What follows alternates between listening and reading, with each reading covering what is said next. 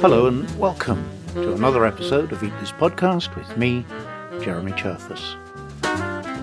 The Arab Spring is by now almost a sullen teenager, but I can still see in my mind's eye masses of protesters in the streets. And one possibly puzzling aspect of that was that many of them were brandishing loaves of bread as they made their feelings known. Why bread? Well, the main rallying cry of the crowds was bread, freedom, and social justice, which popular culture took to its heart.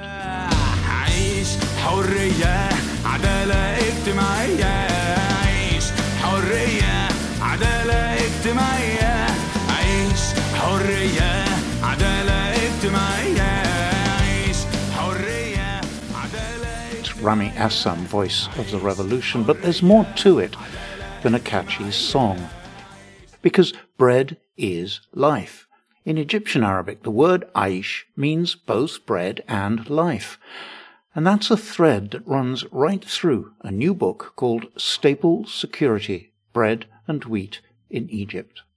The author, Jessica Barnes, is an associate professor at the University of South Carolina. So does that double meaning, bread is life, does that contribute to the depth of feeling that the chant stirred up? What that speaks to is both the material and symbolic significance in Egypt. I don't think the language shapes how people think about the bread, but I think the language is a reflection of the central significance of this food in people's lives. You know, it was such a current refrain when I was talking with people about my work, when I'd say I was interested in bread. You know, almost everyone, whether I was talking to a taxi driver or a policymaker or a food activist, they would all say, "Fimos el khubz aish." In Egypt, bread is life. They were partly drawing attention to the fact that in Egypt, in colloquial Arabic, in Egyptian dialect, this is the word, aish is the word that's used to refer to bread, and it's also the word for life. But I think they were also pointing to this kind of central significance of bread in Egyptian daily life. Jessica Barnes is an anthropologist. She's been studying bread in Egypt and, more particularly, notions of food security as they surround bread and wheat since 2007. I think most people are aware that bread in Egypt is incredibly highly subsidized. But less well known, perhaps, is how important that bread is to the people.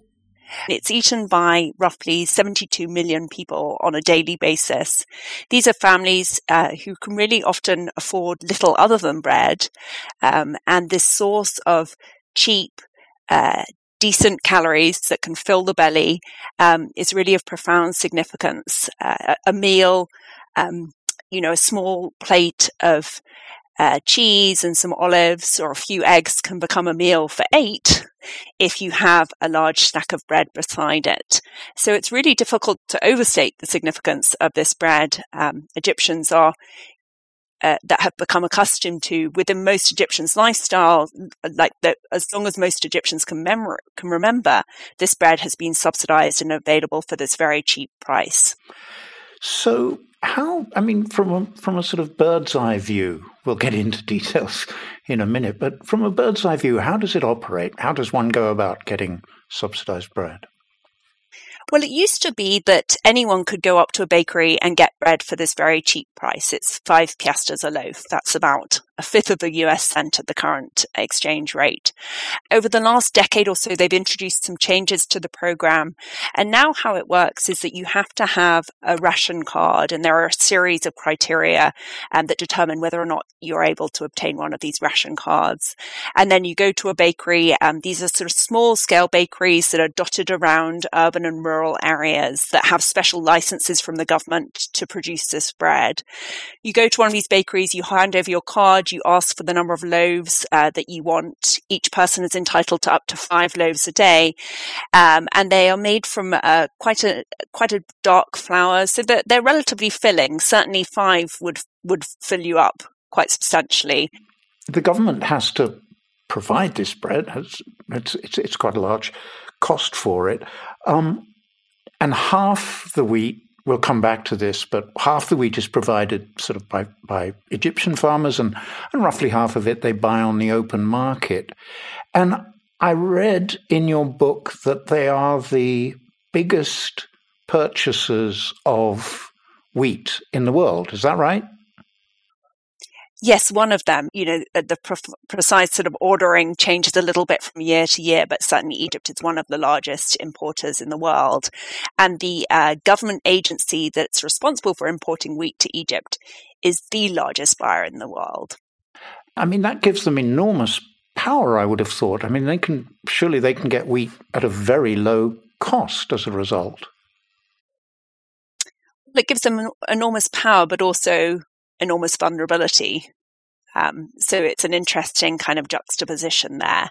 How do they manage to keep the price of bread at home low when the price they're having to pay on the market might be very high? I mean, like after the invasion of Ukraine.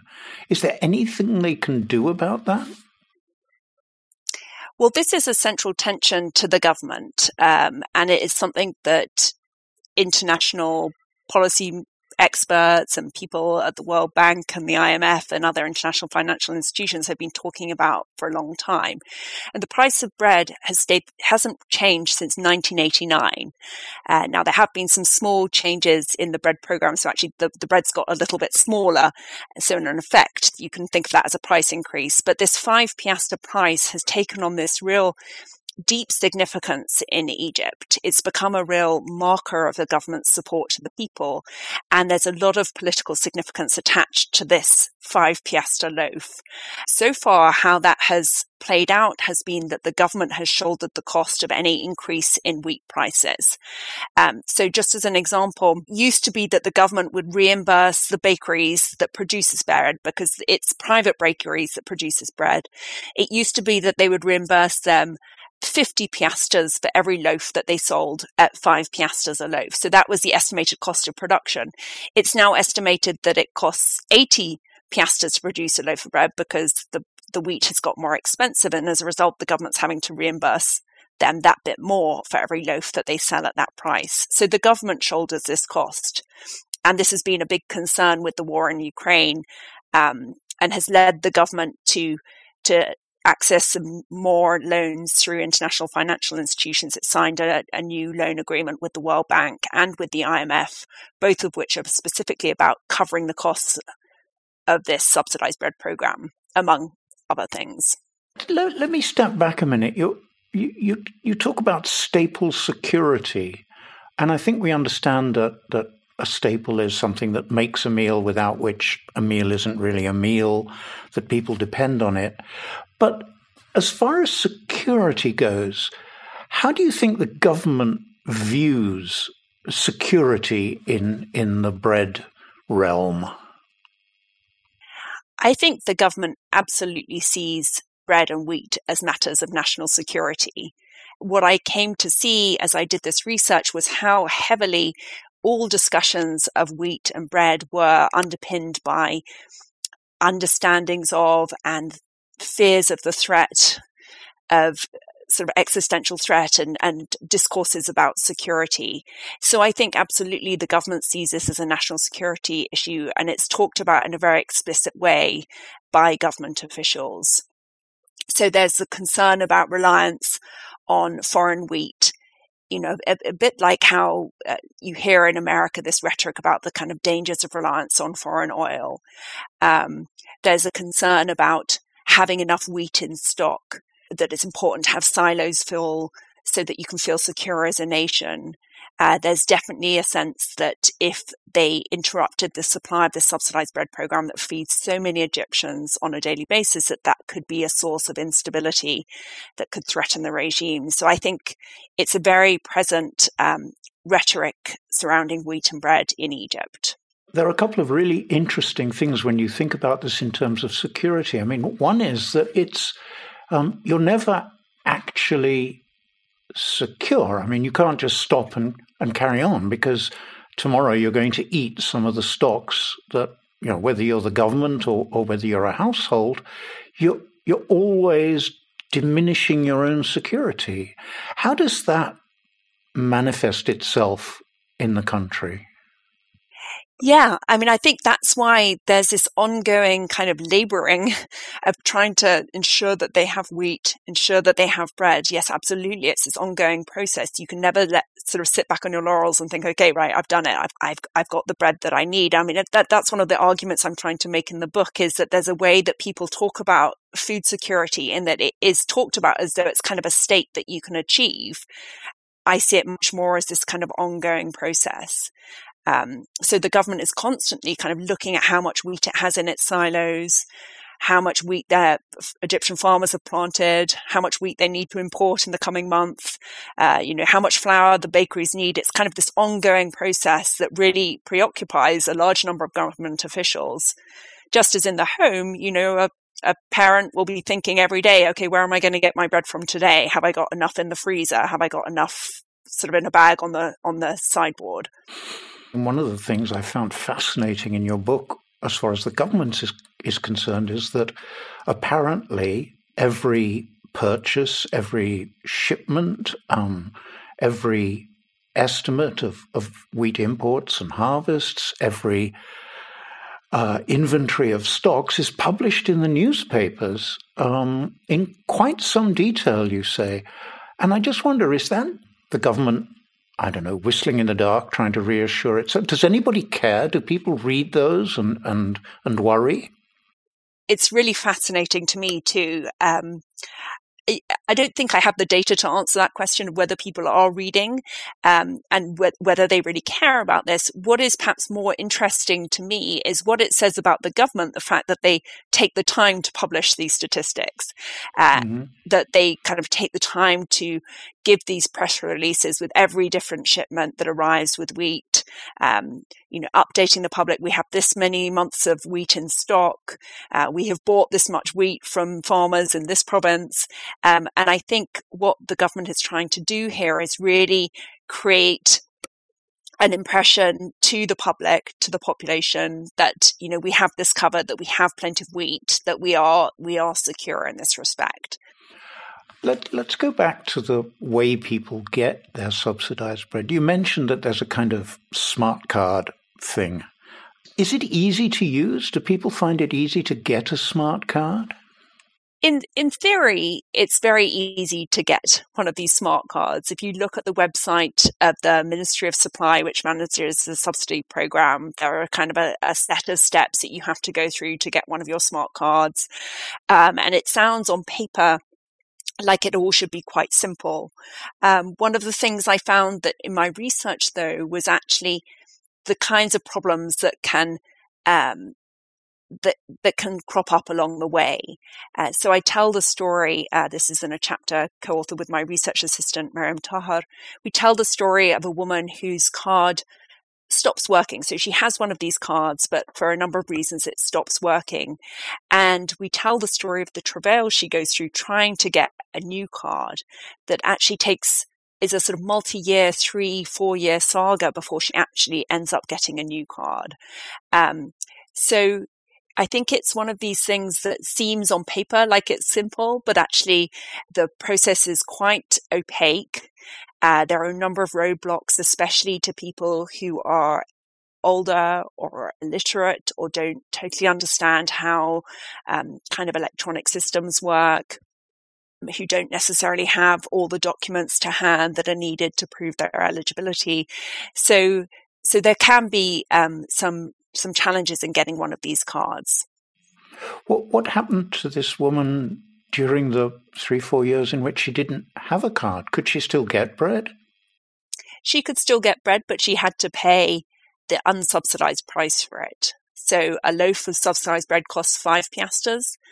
A loaf of unsubsidized bread costs between 50 and 150 piastres.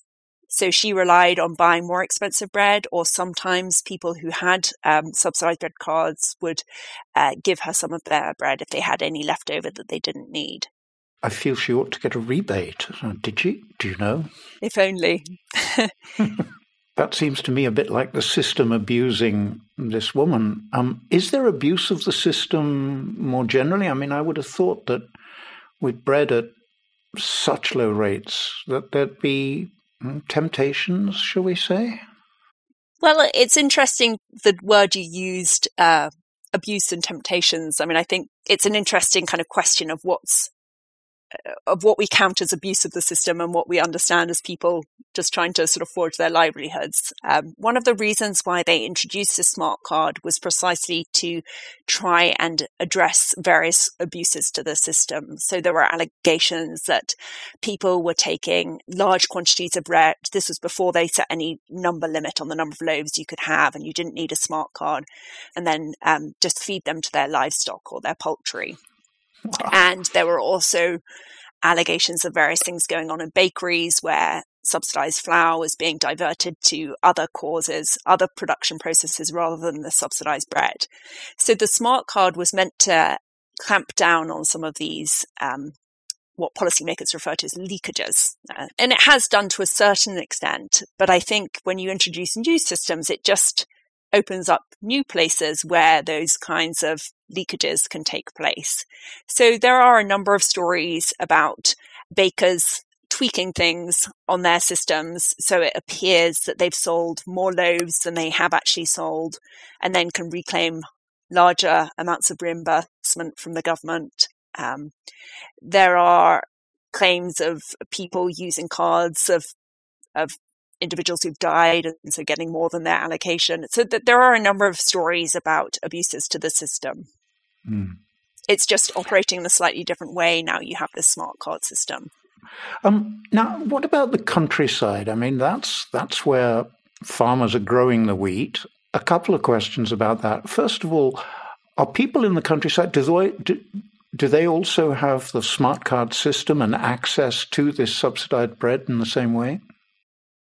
They do, yes. So I conducted field work in a village in Fayum province, about 2.5 hours from Cairo.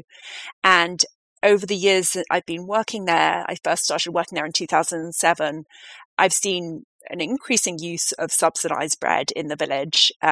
It's not as dominant as it is in urban areas because many families also grow wheat and so bake their own bread. And actually in that community, the homemade bread is preferred. But it still plays an important role, and many households will either get subsidized bread to supplement their homemade bread, or there might be certain instances when they'll get the subsidized bread. So if you're a farmer growing wheat, what then would your view of security be? I mean, is it getting a good price for your wheat? Is it having enough wheat stored at home? I think it's those bags of grain in your living room after your harvest, which you look at and you see, okay, my bread needs for my whole family are covered for the next year. I have enough grain that I know I can take it to the village mill bit by bit, produce flour. The women in the household will bake it into bread, and I have that need covered for the next year. So the farmer's first concern is to supply his family, and then the rest of it he or she can sell on the open market, or do they have to sell to the government? They have to sell it to the government, in theory. So they have to. There is not meant to be any sale to the private sector. It does happen, but most farmers will sell their grain either directly or via an intermediary to the government buying authority. And does the government set the price, or is it an open market for buying domestic wheat? It sets the price. So does the farmer know in advance, for example, that, I mean, let's say there's a scarcity of domestic wheat, then they would get a higher price for it. Would they sell more under those circumstances, or will they always try and maintain their home supply? Well, that was precisely one of the ways the government responded to the Ukraine crisis and concerns about that there could be some problems with their imports, is they decided to offer a particularly good price to farmers last harvest season back in 2022, hoping that farmers would sell a really bumper chunk of their harvest to the government. They did manage to increase slightly their purchases from the previous year, but they didn't actually achieve the target that they had set. So what that says to me is that prices have some effect. They might encourage some farmers in particular circumstances to sell a bit more of their grain, but they aren't sufficient to get farmers to abandon their household needs. I wonder if that's a question of trusting the government to fulfill their needs if they don't have sacks of wheat that they can watch over. It might be partly that, but I think it's also partly just the preferences for particular kinds of bread. So there really is a preference certainly in the community where I conducted my field work, there is a preference for the homemade bread. So I would struggle to imagine farming households that grow wheat and that have female labour on hand to turn it into bread. I would struggle to imagine any of them sort of ever agreeing to sell all their wheat. I mean, you've tasted both. Is the homemade bread very different from the store-bought Baladi bread? It is very different, and I definitely prefer the homemade. I mean, most Egyptians seem pretty happy with the Baladi bread, but it wasn't particularly to my taste. It's got quite a slightly gritty texture, and they add a lot of bran to it, and it doesn't have a lot of salt in it, so it's a little bland for my taste. The homemade bread is a slightly sweeter bread. It isn't as gritty in texture. It has a little more salt, a lot more flavour, and it's quite delicious. And the subsidy system has been going an awful long time, since the 1950s, I believe. Can it go on forever? I mean, do you see in your research, have you come across people who, I don't know, who are forecasting its demise or else saying, well, this is how it has to be? There are definitely people who think it can't and shouldn't go on forever. There have been international experts, economists who work for the World Bank, talking about this bread subsidy for decades, saying it really doesn't make sense. It's incredibly expensive to the government. It's a very wide subsidy. You know, it used to be that everyone was entitled to this bread. Even still today, the vast majority of the population is entitled to it. So it's not a highly targeted subsidy. And there are many people who, from that kind of economic perspective, would certainly say it doesn't make sense. One of the things that was interesting was that President Sisi in the last couple of years had also made some statements that implied that he didn't think it made total sense either. So in one press conference, he made this statement that it's just extraordinary that Egyptians can buy 20 loaves of bread for the cost of a cigarette. And there were hints from his administration that he might be looking into different options for changing the subsidy or increasing the price. However, then the COVID pandemic hit, then the Ukraine war began, and I think in the current moment, it would be very difficult for the government to change this subsidy program. Costs of living have just spiraled in Egypt. Food inflation is very high. So the cost of any other kind of food has just been rocketing up at a time when wages are not going up. And I think this bread really provides such a crucial support for the population, and the government really understands that. So one of the things that was interesting is that I read some newspaper reports about negotiations over a loan that the government has just signed with the International Monetary Fund. And according to these reports, at first the IMF officials were pushing for Egypt to completely lift this subsidy on bread. But when the loan agreement was finally signed in December, there was no mention of any change in the bread subsidy. So the government agreed to lift some energy subsidies, but it did not agree to make any changes to the bread subsidy. So they're carrying on as before. It's hard to believe that 5 piastre price is going to continue forever. You know, really has been since 1989. That's incredible kind of price stabilization. Yeah. But it's difficult, certainly in the near future. It's difficult for me to envisage that the government would take the step to change it. Perhaps more likely, they will try and find other ways to cut the program a little bit, or to make cuts in the program. So just for example, in about 2018 or 2019, they slightly tightened the eligibility criteria to cut some people out of the program. So there are other ways they could make cuts to the program without completely completely changing it. One thing that I find also equally fascinating is how the whole thing started. I mean, Egypt used to be one of the great wheat, going back 2,000 years, of course, it was supplying the Roman Empire, but Egypt used to be a really good wheat producer. It still is. I mean, the yields they get, among the highest in Africa. I wonder, have you ever come across anyone who said, well, what if we'd spent the money on improving Egyptian agriculture rather than buying foreign wheat? I mean, is that a comparison it's possible to make? I haven't heard that. I think maybe one reason, I think, as you said, Egyptian wheat yields are actually pretty high.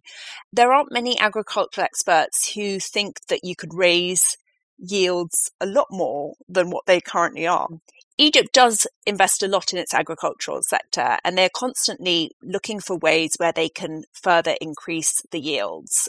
For example, at the moment, they are rolling out this program to cultivate wheat in a completely different way, in terms of, rather than sort of seeding large swathes of land, you actually build ridges in your field. This is a bit like how they grow various kinds of vegetable crops, and you seed on the top of these raised beds, and they found that can increase yields.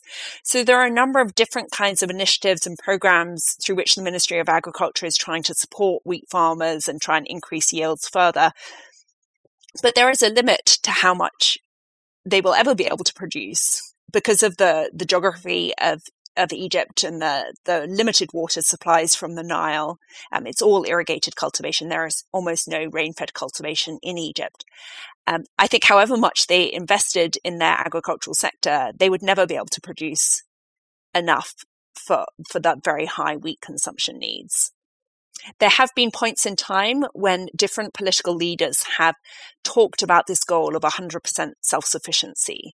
You know, President Morsi, when he came to power after the revolution, set this very ambitious target that, you know, he wanted Egypt to become self-sufficient in wheat in 5 years or something like this. And this is a kind of a politically,